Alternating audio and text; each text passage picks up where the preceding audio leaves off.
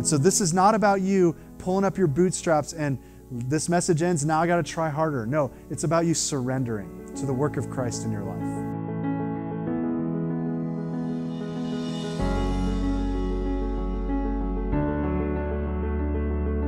You're listening to Colossians, a sermon series preached at Shoreline Church. For more audio or theological content, please visit thisisshoreline.com.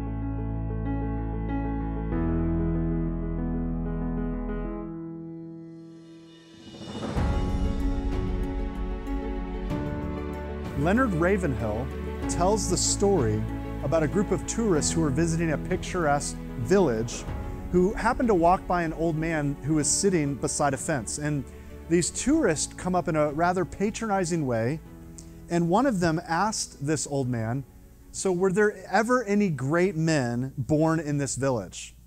Well, the old man replied back to them, "No, only babies." The idea there is that great men are not born, great men are made.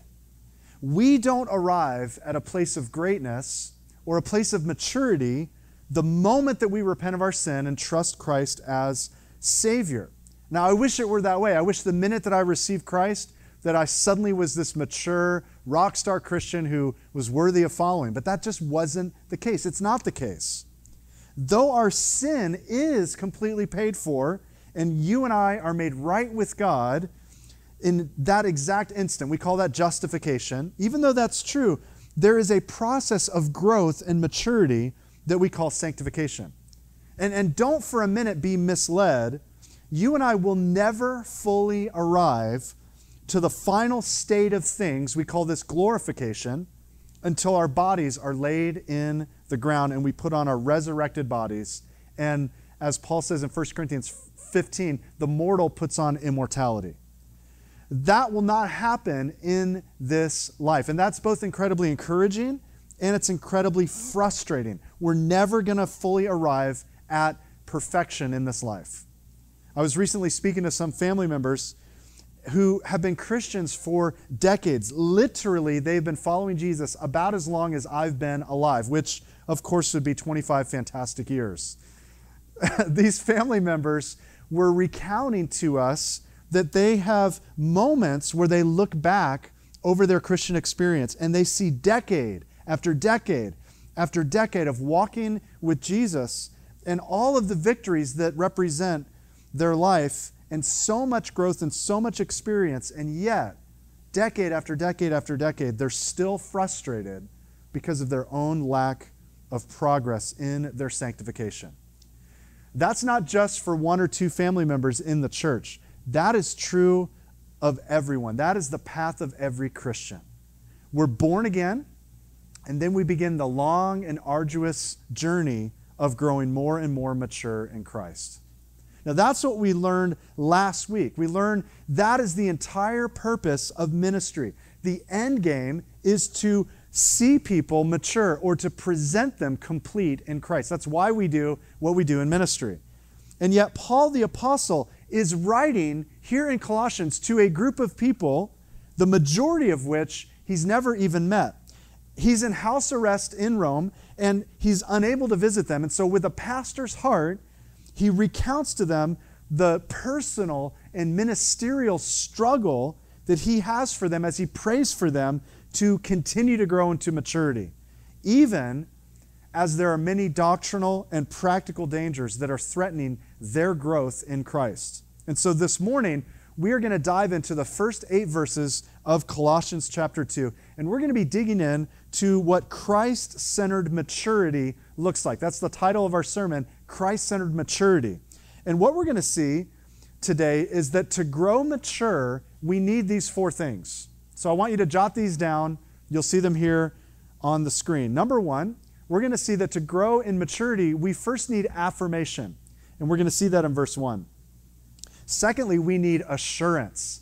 The assurance of our salvation and the assurance of who Christ is. We'll see that in verses 2 through 4. We need in maturity advancement. And that's that actual progress and growth. And we'll see that in verses 5 through 7. And finally, to be mature, it's going to take agility. And we see that in verse 8. So let's begin with that first idea, affirmation, starting in verse 1. Paul says, "For I want you to know how great a struggle I have for you and for those at Laodicea, and for all who have not seen me face to face." Now remember, the Colossian and Laodicean churches were both located in the Lycus River Valley. They're not far from one another. And both of those churches had been planted by a man named Epaphras.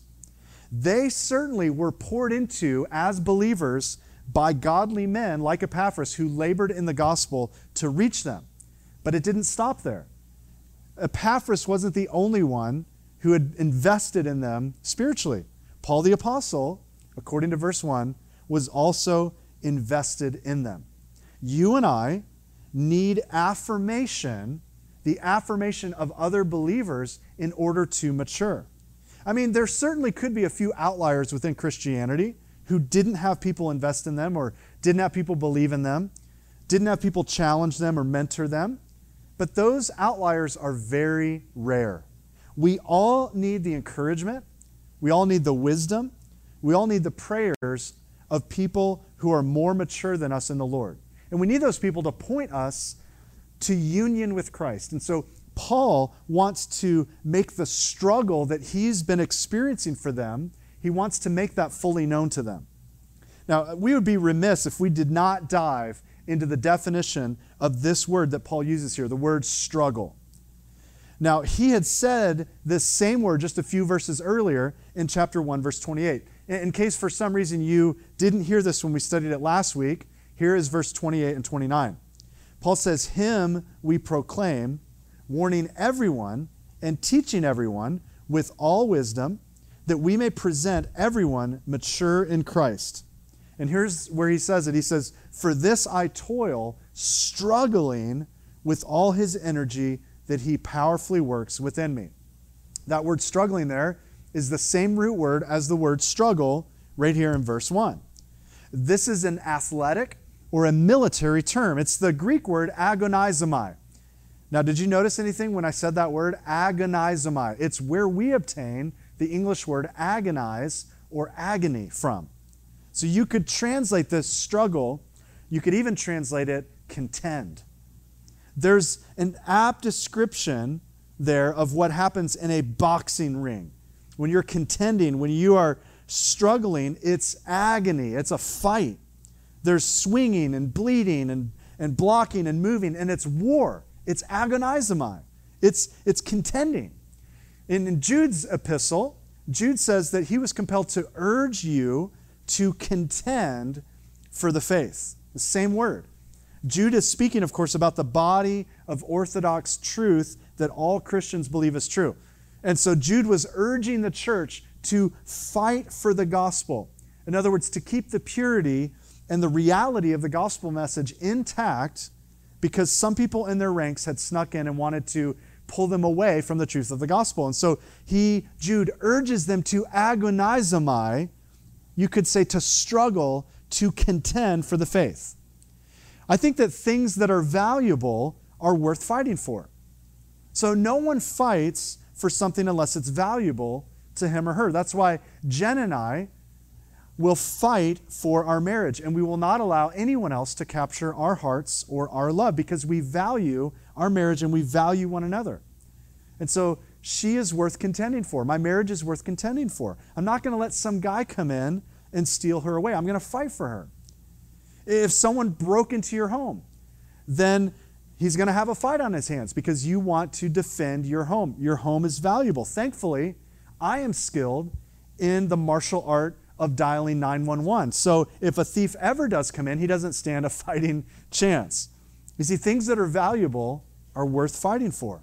And so Paul says, I want you and I want the church in Laodicea to know that I have been contending. I've been struggling. I've been wrestling for you. Well, what does that mean? Who was Paul contending with? Who's he wrestling with? If Paul's in house arrest, how's he struggling against anyone? No, he's not referring to wrestling with anyone physically. He's wrestling for them spiritually, internally, as he prayed for them. I love Paul's pastoral heart. He's agonizing for people in prayer, even when he couldn't be with them. And we call prayer for others, we call it intercession. Your pastors at Shoreline Church can relate to this verse lately. We can certainly relate to this idea of struggling for you even when we can't be with you.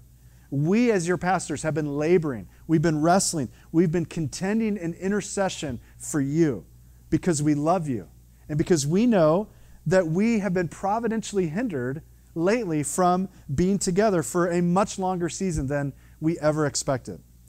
And so I love Paul's pastoral heart here in interceding and even wrestling in prayer for the people that he loved and wanted to minister to. I love Paul's actual prayer, which is our second section. So not only do we need affirmation to mature in Christ, secondly, we need assurance. Look at verses 2 through 4 with me.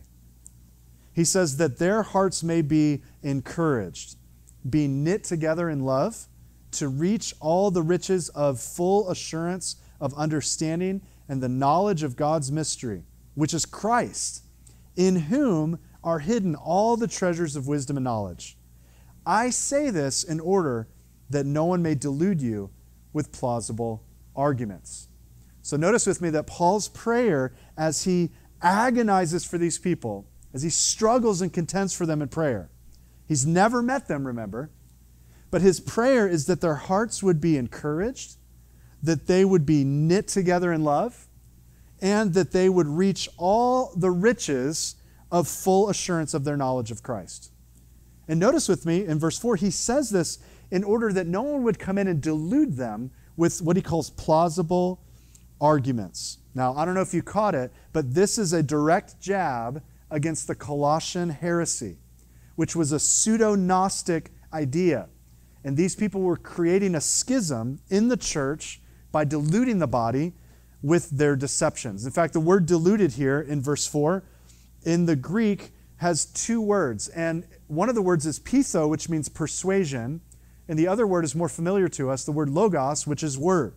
So literally, these are words of persuasion. And the reason they were being persuaded is because the Christians in the Lycus River Valley were not seeking the wisdom and knowledge that come from Christ alone. And when you move away from the wisdom and knowledge that are found in Christ alone, well, then you are easily persuaded to believe heretical ideas. And we covered this in our first study in the book of Colossians, in our very first introductory sermon.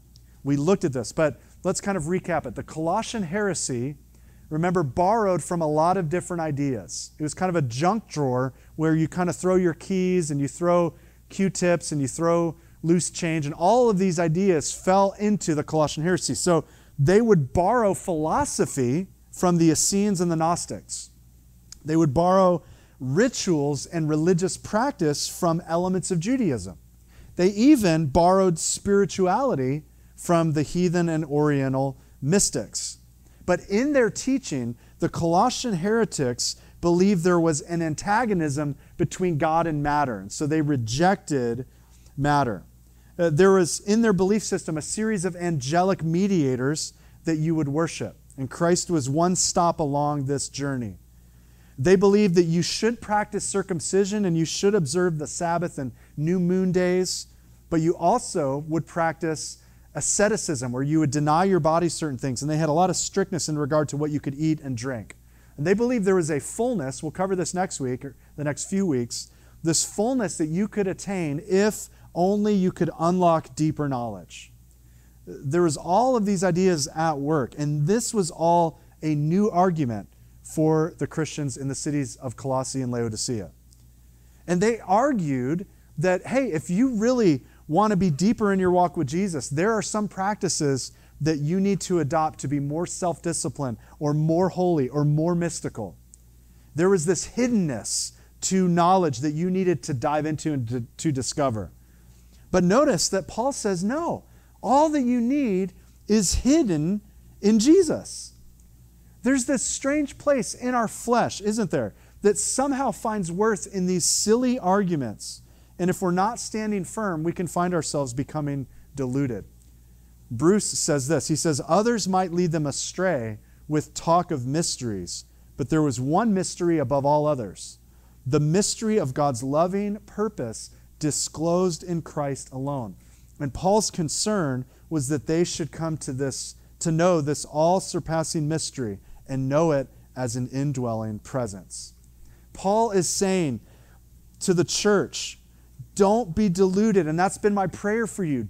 Don't be deluded by deceptive arguments that seem to be persuasive. But be encouraged as you draw closer to one another and as you have the full assurance of your salvation and you truly know who Christ is and you're assured of who he is. Because according to verse 3, all the treasures of wisdom and knowledge are found in him. You see, they didn't need to seek wisdom or knowledge elsewhere. It was all already available to them in Christ.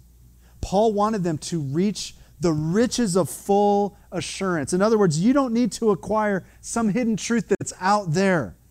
No, we can have full assurance of our faith right here in Christ. You know, assurance is one of the marks of a maturing Christian. It's impossible to be maturing as a Christ follower without being settled on the assurance of your salvation and to be resting on the finished work of Christ on your behalf. In 2 Peter 1, Peter begins to describe the growth of a Christian and the various qualities that begin to be added to one's faith as you develop. But there, Peter points out that you can also become stagnant. And that's what happens when he describes this condition as myopia, or we would say nearsightedness. So a nearsighted person can only see what's directly in front of them. They cannot see properly beyond themselves.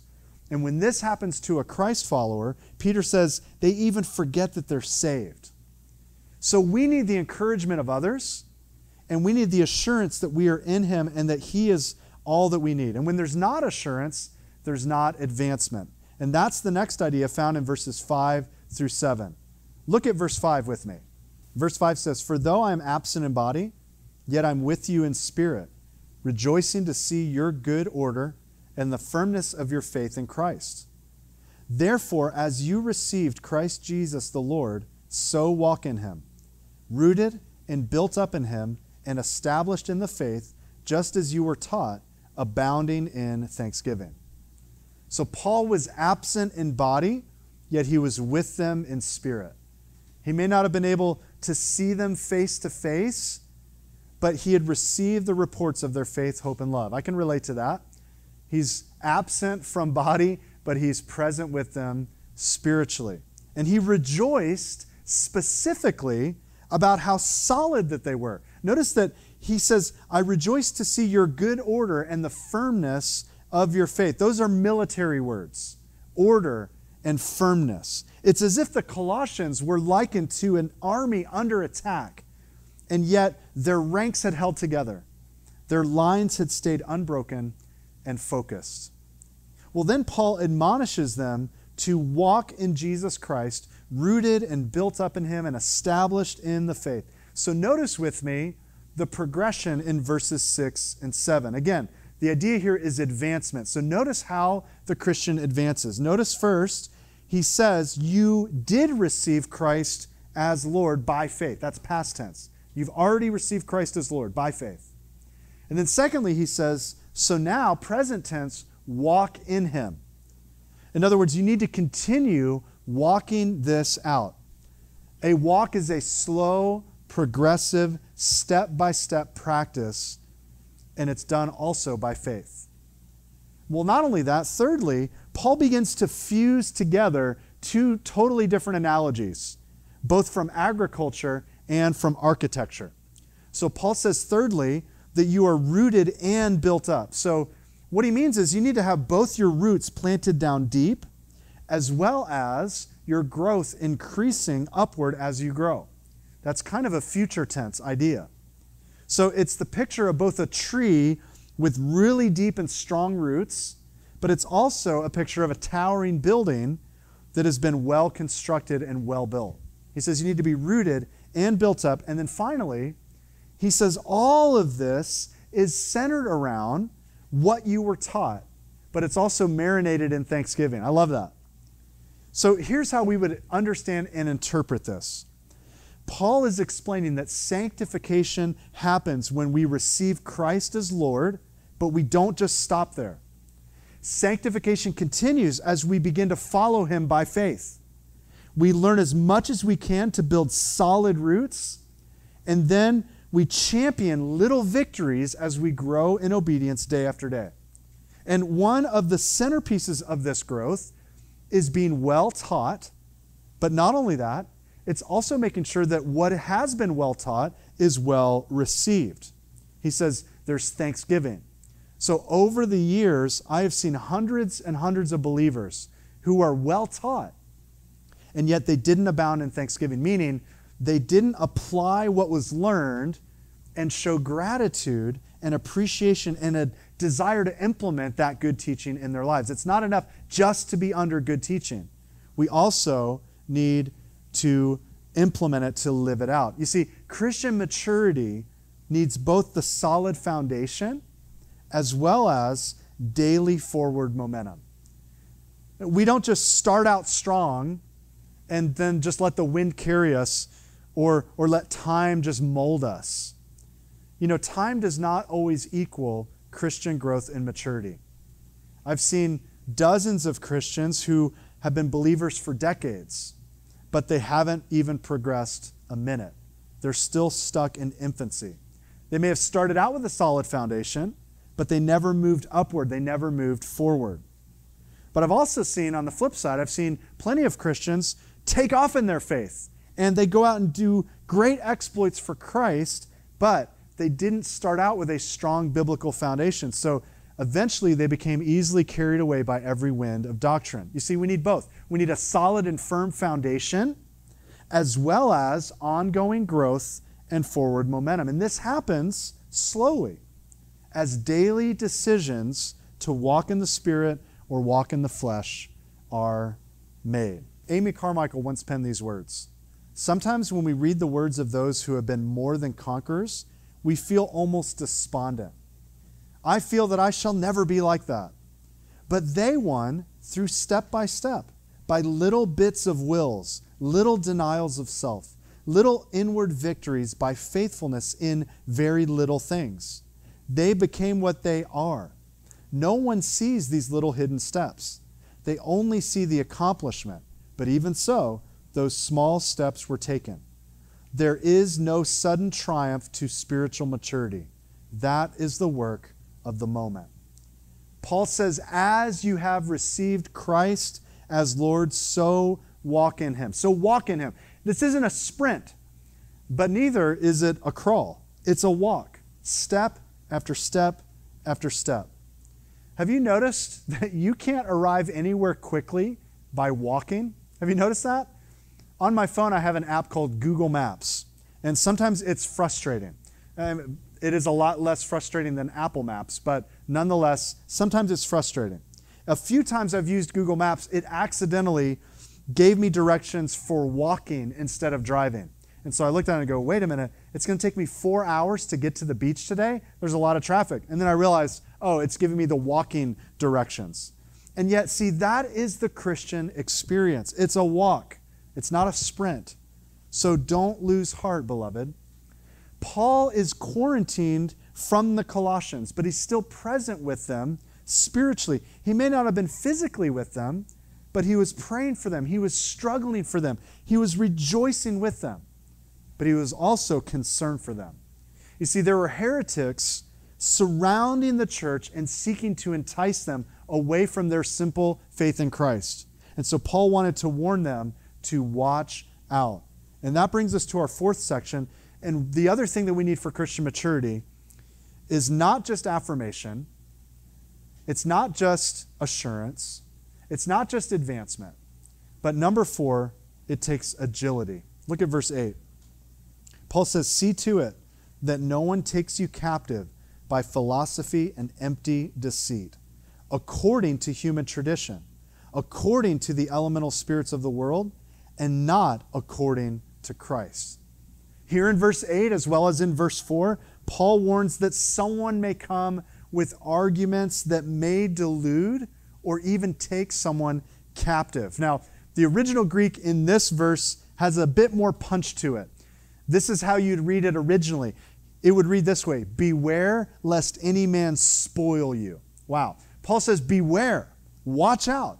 And then he says, there are some men who want to spoil you. No, he doesn't mean with lots of money and with roses and love letters. Not that kind of spoiling. The idea of spoil here is like a war where you carry off the spoils of the people you defeated. You carry off the treasure. He's saying you're the spoils. You're the treasure that's captured in a battle. It's you who's taken captive and taken as the spoil. Now, what type of persuasive words were they to beware? Paul says right here in verse 8 that they were hollow, they were empty, they were deceitful philosophical ideas, and they were based on human tradition or the principles of this world, but they were not focused on Christ. He says that this is philosophy. Now, the word philosophy simply means the love of wisdom, and philosophy isn't evil in itself, but it's evil when you seek it apart from God. Remember, the fear of the Lord is the beginning of wisdom. When you seek logic or wisdom or this idea of knowing truth apart from God, then that now elevates your wisdom above God's wisdom. Whereas Paul says to the Corinthians, 1 Corinthians 1:20, where is the wise man? Where is the scholar? Where is the philosopher of this age? Has not God made foolish the wisdom of the world? Philosophy can be hollow. It can be empty. It can also be deceptive because it can try to lead you away from the wisdom of God and for you to trust in your own wisdom or understanding. And Paul says this mindset depends on human tradition, so it's not from God, or it depends on the elemental, or you could say the elementary, the basic principles of the world, but it's not based on Christ. Now I wonder, are there things that we believe that are based just on human tradition or just on the principles of this world, but are not truly based on Christ? Or worse, they're ideas that work against Christ. You see, the Colossian heretics had some pretty fine-sounding arguments. And it can be really easy for us to be pulled into a debate and then start wondering what's really true after we hear a persuasive argument or a new idea we've never been exposed to. And so Paul is warning the believers there in Colossae and Laodicea to be ready with a reasoned defense against false teaching. Now, he had the same concern for every church that he ministered to. He also had the same concern for the Corinthians. Paul said to them in 2 Corinthians 11, but I am afraid that as the serpent deceived Eve by his cunning, your thoughts will be led astray from a sincere and pure devotion to Christ. For if someone comes and proclaims another Jesus than the one we proclaimed, or if you receive a different spirit from the one you received, or if you accept a different gospel from the one you accepted, you put up with it readily enough.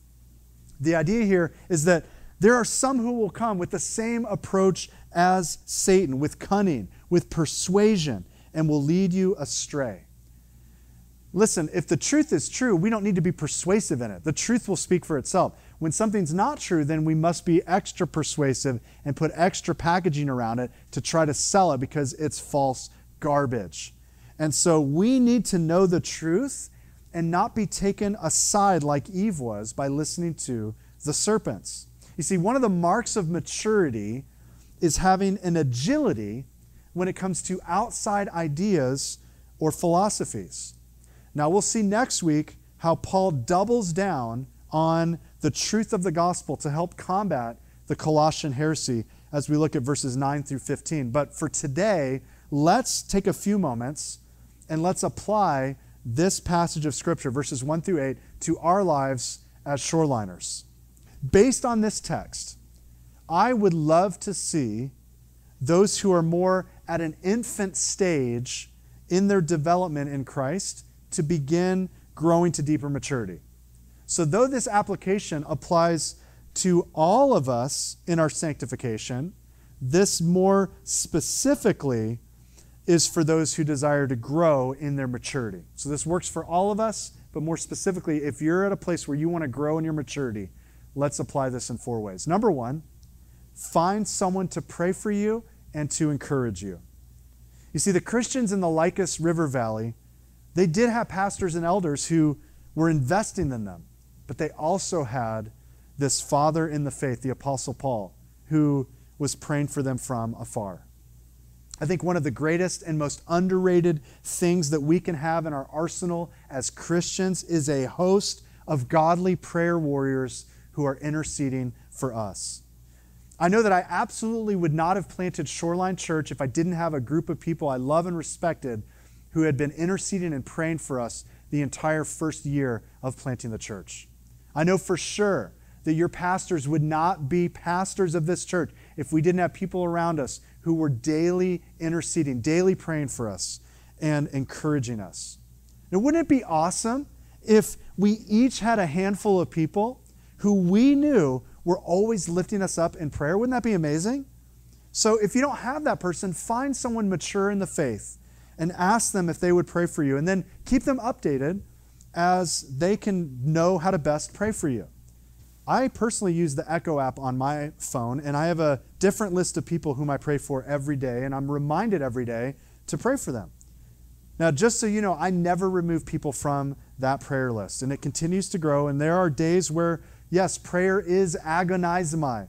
It's wrestling in prayer for people because there are real burdens and real sin and real needs that people have in their lives. And so we all need people praying for us and encouraging us. But secondly, number 2, be assured of your salvation. One who is not assured of their salvation lives their Christian life insecurely and with anxiety. So every time that they sin, they question their worth and the sincerity of their faith. Often when they are trying to worship, they're stunted by a fear or a concern that they aren't genuinely a believer.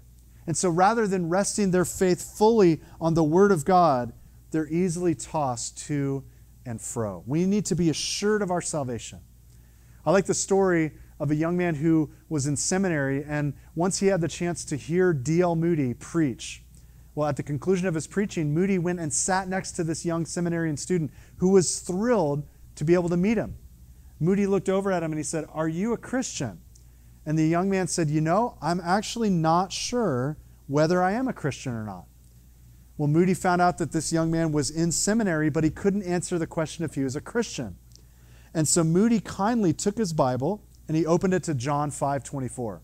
John 5:24, of course, says, "Truly, truly, I say to you, whoever hears my word and believes him who sent me has eternal life. He does not come into judgment, but is passed from death to life." Moody said, suppose you had read that for the first time. Wouldn't you think that that was wonderful to hear? Do you believe that that's what the Bible says? And the young student said, "Well, yes, I believe it." And Moody said, "Well, do you accept it?" And he said, "Yes, I accept it." And so Moody said, "Well, are you a Christian?"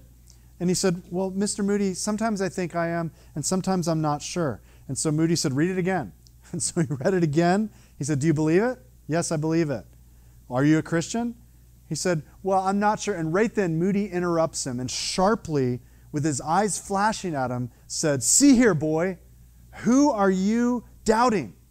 Well, at that moment, the young man came to realize his lack of assurance came from doubting the Word of God. And so he read the text again with his eyes overflowing with tears. And he went on to say this. He said, "Since that day, I've had many sorrows and many joys, but never have I doubted for a moment that I was a Christian because God said it. Now, what I ask you to do is to plant your feet upon this promise and say, yes, from this moment, I know I am a Christian." That young man went on to evangelize many people and share the gospel and even pen the words to the famous hymn that we've sung here at Shoreline, "Jesus, what a friend for sinners." In that hymn, he says this, "Jesus, what a friend for sinners. Jesus, lover of my soul. Friends may fail me, foes assail me. He, my Savior, makes me whole. Hallelujah, what a Savior. Hallelujah, what a friend. Saving, helping, keeping, loving. He is with me to the end." How could J. Wilbur Chapman write that? Because as a seminary student speaking to D.L. Moody, as he read the Word of God, he was assured of his salvation. John said in 1 John 5:13, "We write these things so that you may know that you have eternal life." See, when we're assured that we're saved, we can rest. No more striving, no more worrying, no more wondering. No, we're too busy worshiping. So if you're immature in your faith, you need to come to a place where you trust the Word of God and you are assured of your salvation. Number 3, know that you have all that you need in Christ. Paul says in Jesus is found all the treasures of wisdom and knowledge. So you don't need to go outside of yourself to look for riches. You don't need to look to some guru, to some diet, to some principle, to some religious notion. All that we need is found in Christ. It's in Him and it's in Him alone. The billionaire publisher William Randolph Hearst became eccentric in his later years. And one day he was looking through a book of famous artwork and a painting caught his eye. And he had the money to find it and to buy it. And so he sent some of his aides to go locate this famous painting and to purchase it for him. Well, after a few months, they found the item and he said, "Did you pay for it?" And they said, "No, we didn't pay for it." And he said, "What are you saying? I told you to buy that." And they said, "Sir, we didn't have to buy it. You already own it." You see, Paul says to the Colossians, he says to you and I, you already have all the treasure and spiritual wealth you'll ever need. All the wisdom and knowledge that you need to get through life successfully is found in Christ. When you originally received Him, you received all that you needed. And so, beloved, grow in the grace and knowledge of our Lord and Savior, Jesus Christ, and know that all that you need for life and godliness, it's found in Him.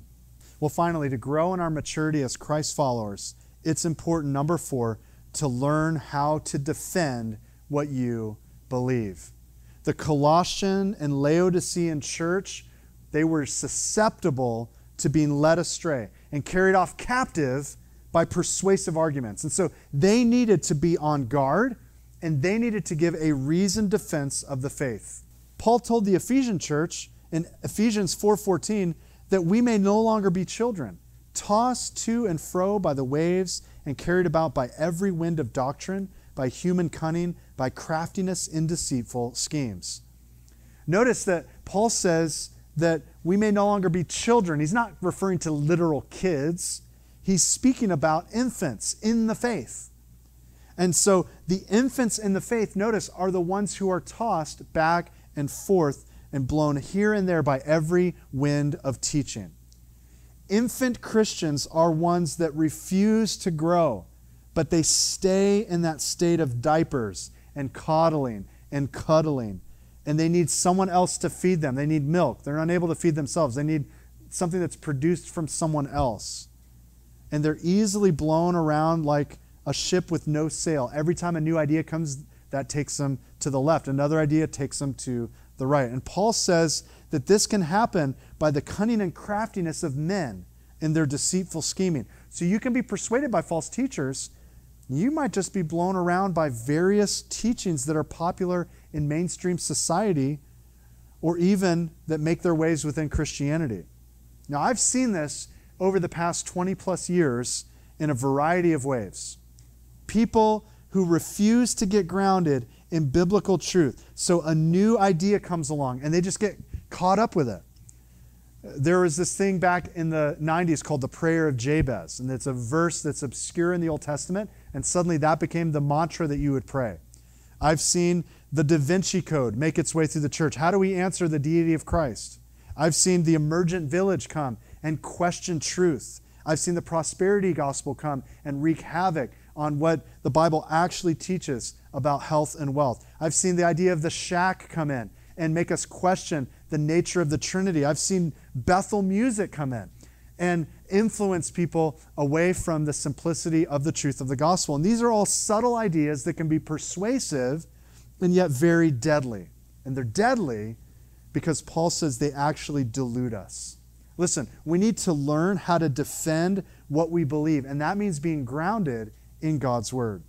It means being in fellowship with other solid believers who help encourage and resource you. It means stopping with the excuses and take ownership of your faith and your walk and add some weapons to your warfare. Now, as we close, I want to consider the lordship of Christ in the sanctification of the believer. Our series is, after all, called Lord of All. And Paul says, as you've received Christ the Lord, so walk in him. Jesus is Lord. He has lordship over your sanctification. And so this is not about you pulling up your bootstraps and this message ends, now I got to try harder. No, it's about you surrendering to the work of Christ in your life. One person said this, Christ is in the believer as head, center, and resource. By the vastness of his unsearchable riches, by the preeminent wealth of his infinite greatness, by all that he is essentially as God, by all he has accomplished in creation and in redemption, by his personal, moral, and official glories, he crowds out the whole army of professors, authors, mediums, critics, and all others arrayed against him. You see, church, he is Lord, and all that we need is found in him. So, beloved, let's submit our lives to Jesus afresh today. Let's allow him to work out what he's worked in to our lives. Let's stop resisting the work of the Holy Spirit in our lives, but let's surrender control to him. And let's stop being Christian babies. Let's go on to maturity. Father, we pray that for every believer who's watching this today, Lord, that they would be struck with the realization of their own lack of sanctification. I know in my own life it's so discouraging, it's so frustrating, and yet we're not done yet. And so, Lord, I thank you that you've brought me from that moment of justification, receiving Christ, and Lord, I've progressed in many ways, but there's still areas I haven't progressed. Lord, help me to have grace in the journey. Help us to have grace in our walk and to realize it's going to take a long time to progress. But Lord, the journey is so joyful. And we can walk in Jesus in faith with thanksgiving, Lord, knowing that we're rooted and built up in him and that we are progressing closer and closer to that day of glorification. So thank you, Lord, for the work you have done. Thank you for the current work you are doing. Even in the midst of this pandemic, Lord, you've been really revealing these different character issues and these different things to each one of us about how we need to be growing, how maybe we haven't been growing. And so, Lord, now we have a little bit more of a toolkit to get us there. We realize that we need to have people pouring into us. We need to have an assurance of our salvation. We need to advance step by step, and we need to be agile to defend the faith against false teaching. So, Lord, help us to mature, help us to grow. And I pray for anyone who's watching this who's not yet a believer in Jesus, that today would be the day of salvation. They would turn from their sin, repent, and turn to the Son of God, trust Christ for their salvation, and know that their sins can be forgiven. They can be in eternity with you because of the finished work that you accomplished for us at Calvary. So thank you, Jesus, for dying in our place and rising again, and Lord, for making a way that we could follow you by faith. We love you. We commit this day to you, and we pray that you'd help us mature. In Christ's name we pray. Amen.